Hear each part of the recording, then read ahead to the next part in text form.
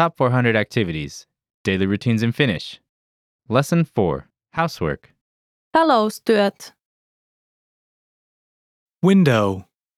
Ikkuna.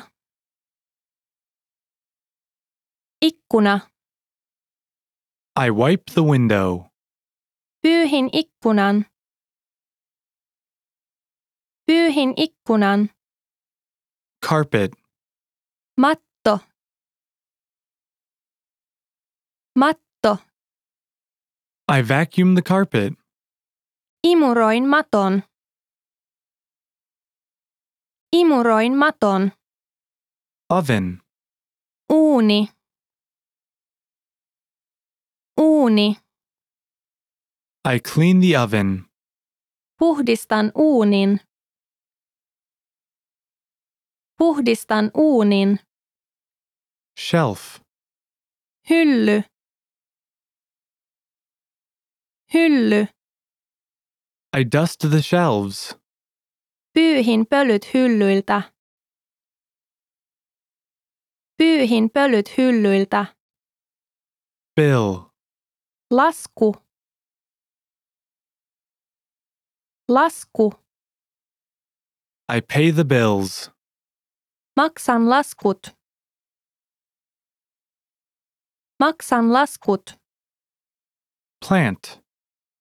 Kasvi. Kasvi. I water the plants. Kastelen kukat. Kastelen kukat. Laundry. Pyykki. Pyykki. I do laundry. Pesen pyykkiä. Pesen pyykkiä. Softener. Huuhteluaine. Huuhteluaine. I use fabric softener. Käytän huuhteluainetta. Käytän huuhteluainetta. Dish. Astia. Astia. I wash the dishes. Pesen astiat. Pesen astiat. Light bulb. Hehkulamppu. Hehkulamppu. I change a light bulb. Vaihdan hehkulampun. Vaihdan hehkulampun. Homework. Kotitehtävät. Kotitehtävät. I ask the kids to finish their homework. Pyydän lapsia tekemään kotitehtävänsä loppuun. Pyydän lapsia tekemään kotitehtävänsä loppuun. Lunch. Lounas. Lounas. I make lunch. Teen lounasta. Teen lounasta. Groceries. Elintarvikkeet. Elintarvikkeet. I buy groceries. Ostan elintarvikkeita. Ostan elintarvikkeita.